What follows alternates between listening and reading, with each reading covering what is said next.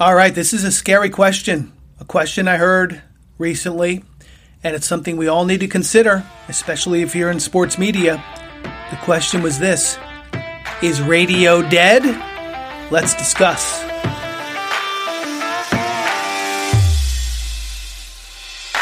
Welcome to the Sportscasters Club radio show, where it's all about becoming a better sportscaster and a better sports fan.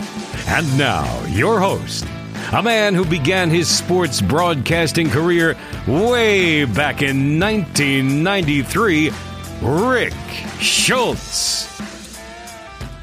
All right, another episode of the Sportscasters Club online radio show. I am Rick Schultz. Thanks for joining us today. Another scintillating, exciting, thrilling episode of the Sportscasters Club online radio show. Today I want to talk about a question that came up at the Barrett Sports Media Summit recently in New York City. And the question was this: is radio dead? Think about it. Our world is changing. Technology is booming and advancing and evolving. Is radio dead? That was the question, and it makes you think. It makes you think, and maybe it makes you shudder. Maybe you get scared.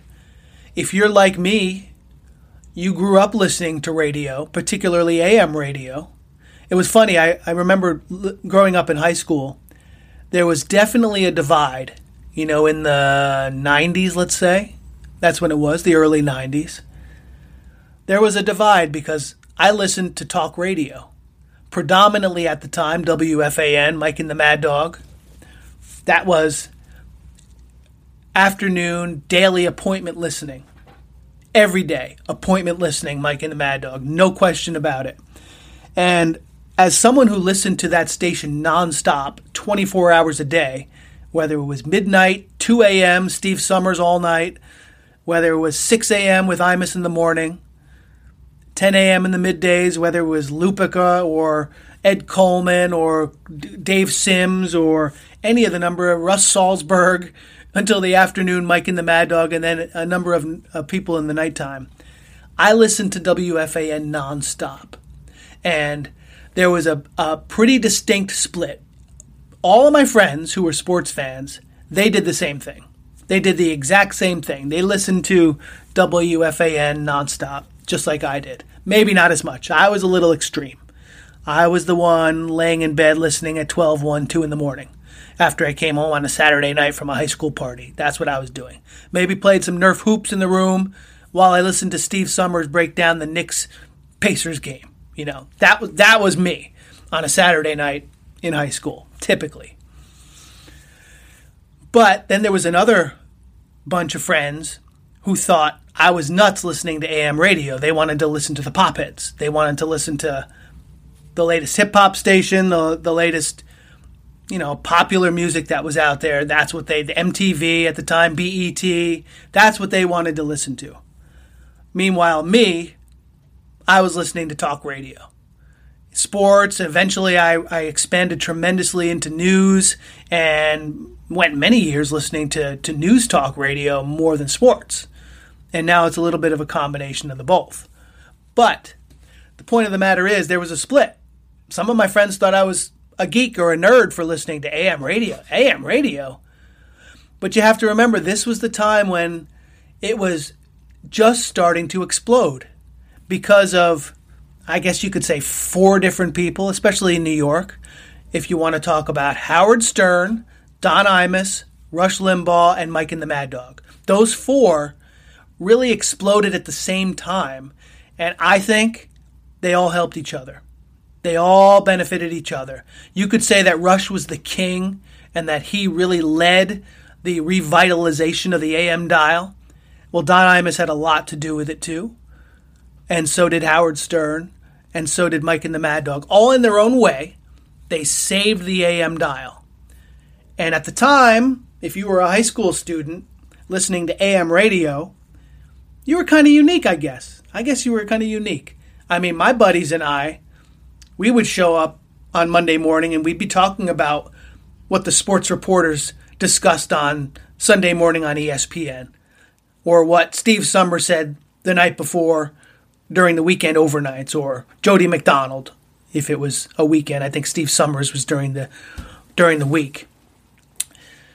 But that's the kind of stuff that we consumed. But now the question is, as we're in an age 30 years later, is radio dead? And that's the question, because it's not the same. Millennials, Gen Z, they're not turning on the radio to listen to AM radio. They're just not. The 50-year-olds, 60-year-olds, they still are. They're anchored to that. That's what they know. That's what they like. But people in the middle like myself, I listen to AM radio in the car, but more and more, and I'd say the majority of what I listen to is not AM radio. It's either streaming or it's on demand. So I can listen to something streaming on Sirius or on a different platform or directly from whoever's producing the content. And then podcasts have just exploded. I mean, you're here at the Sportscasters Club online radio show. Obviously, this is a nationally, worldwide known entity, a program that gets millions of listeners every day, similar to Joe Rogan and the like. So thank you for being here. But the way we consume content is different. So at the Barrett Sports Media Summit, there was a lot of discussion about this. Do we change what we do because of the evolution of the technology? Do we consider the fact that radio's dead and we have to do something completely different now? Well, my answer to that, and the answer that many of the professionals had, is that no, radio's not dead, and you don't have to change. Because radio now, and this is my opinion and the one that many of the people on the panels shared, is that radio just looks different now. It's just transmitted differently. It's still the same content. It's just that the distribution has evolved.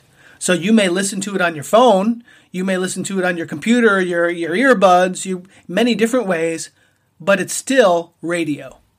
It's just that it comes through the phone instead of turning a knob on your kitchen counter on this little box standing there. Remember those things? My kids get a kick when I tell them about the little pink boombox my sister had. You'd open it up, play the tape. When I talk to them about recording songs off the radio onto a cassette tape, it blows their mind. And then when I talk about the dual cassette player, when you can dub from one to the other and make mixtapes and make all that fun stuff, it kind of loses them at that point. They have a hard time following at that point. They just don't understand because their mind has never had to do any of that. They just click a few buttons on their little phone and they can listen to whatever they want. They can play their Amazon Music or their Spotify or whatever, Pandora or whatever it is that they want to use to listen to things, Apple Music, and they can just listen to it wherever they are. They can zap it right to the car and it comes through the speakers, or they can plug it in if they want, like they do in my truck, and we can listen to whatever they want. They can play DJ. All the way to school, all the way to dance, they get to play DJ. But it's different. It's just different than it used to be, but it's still radio. So the point is, the content is the king. The distribution is what bridges that gap between you and your audience, you and your listener. So I just think there's a lot more work to do than there used to be. It used to be you'd focus inside that studio, inside that station. For example, when I interned at WFAN, it was in Astoria, Queens, in a basement. It was like a little maze you had to go through to get down there. You felt like you were in the little dungeon, and everything focused there. And you, right there was everything you needed to put the program together. You had the host, the anchors, the update people, the production crew, the board ops, everything, producers, writers, sales team. It was all right there in that little dungeon, that little basement. Now you have that. You have a studio, but then you have so many more tentacles reaching out and stringing out that's where the real work is. And that's where the work has expanded, because now you need dedicated people that are promoting it on social media and dedicated people that are putting the clips on podcasts and maybe cutting their own separate podcasts that are distinct and different from what went on the regular terrestrial radio. Maybe it's the same, maybe it's different. But you need a whole team, a whole management group that is disseminating the information in so many different ways. Social media. And in social media, TikTok is different than LinkedIn, and is different than Facebook, and is different than Instagram, and is different than Twitch, and on and on and on and on and on. And you need experts that can get your material out on those places, and out on YouTube, and out on all these different places in their own native language that fits on that platform. And that's where the real work is now. It's not just in that little dungeon basement in Astoria, Queens. Now it's all out there. The content is still the king. That part doesn't change. The dissemination is what changes. And so that was really a big topic of discussion at the Barrett Sports Media Summit. It was one that I was really into. It was really an exciting discussion in my mind because as someone who grew up loving AM radio and really enjoying the evolution of it and how it's so much more at your fingertips literally now. And that's a great thing because if I'm visiting family in Las Vegas, I can listen to WFAN. That wasn't possible 20 years ago. And so that's awesome. If I want to hear what Carton and Roberts are talking about on a Tuesday morning and I'm in San Francisco, I can. And that's so cool. That's so cool just because of the dissemination. So I've got some final thoughts on this when we come back. I hope this is a topic that is making you think. And when I come back, I'll have a final few thoughts to add.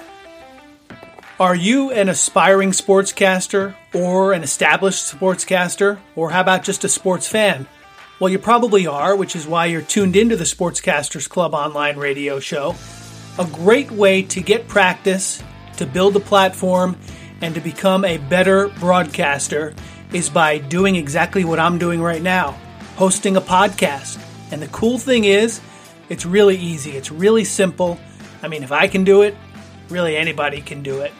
Hosting a podcast now is something that's available to anyone. If you're a beginner or if you're advanced, number one, it's a lot of fun. Number two, it allows you to improve and become better in your craft. And number three, it's a great way to put your name out there and network and build a career. So if you would like to host a podcast, you can do the same thing I've done. And I've chosen to use Buzzsprout as my host. Number one, they're pretty much the easiest one out there. It is so simple to start a podcast with Buzzsprout. And again, if I can do it, you can do it. Number two, they're very inexpensive. And number three, they have all the tools you need to grow your podcast the way you want to do it. You have complete control.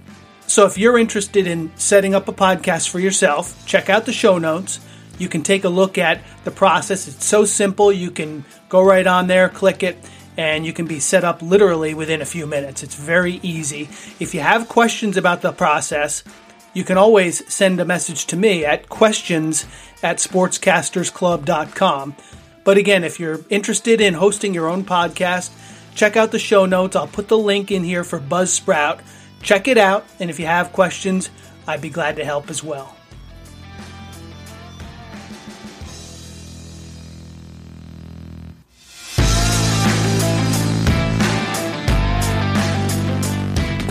All right, so before we wrap this one up, just want to remind you for all kinds of material for obviously the radio program, you can check out sportscastersclub.com.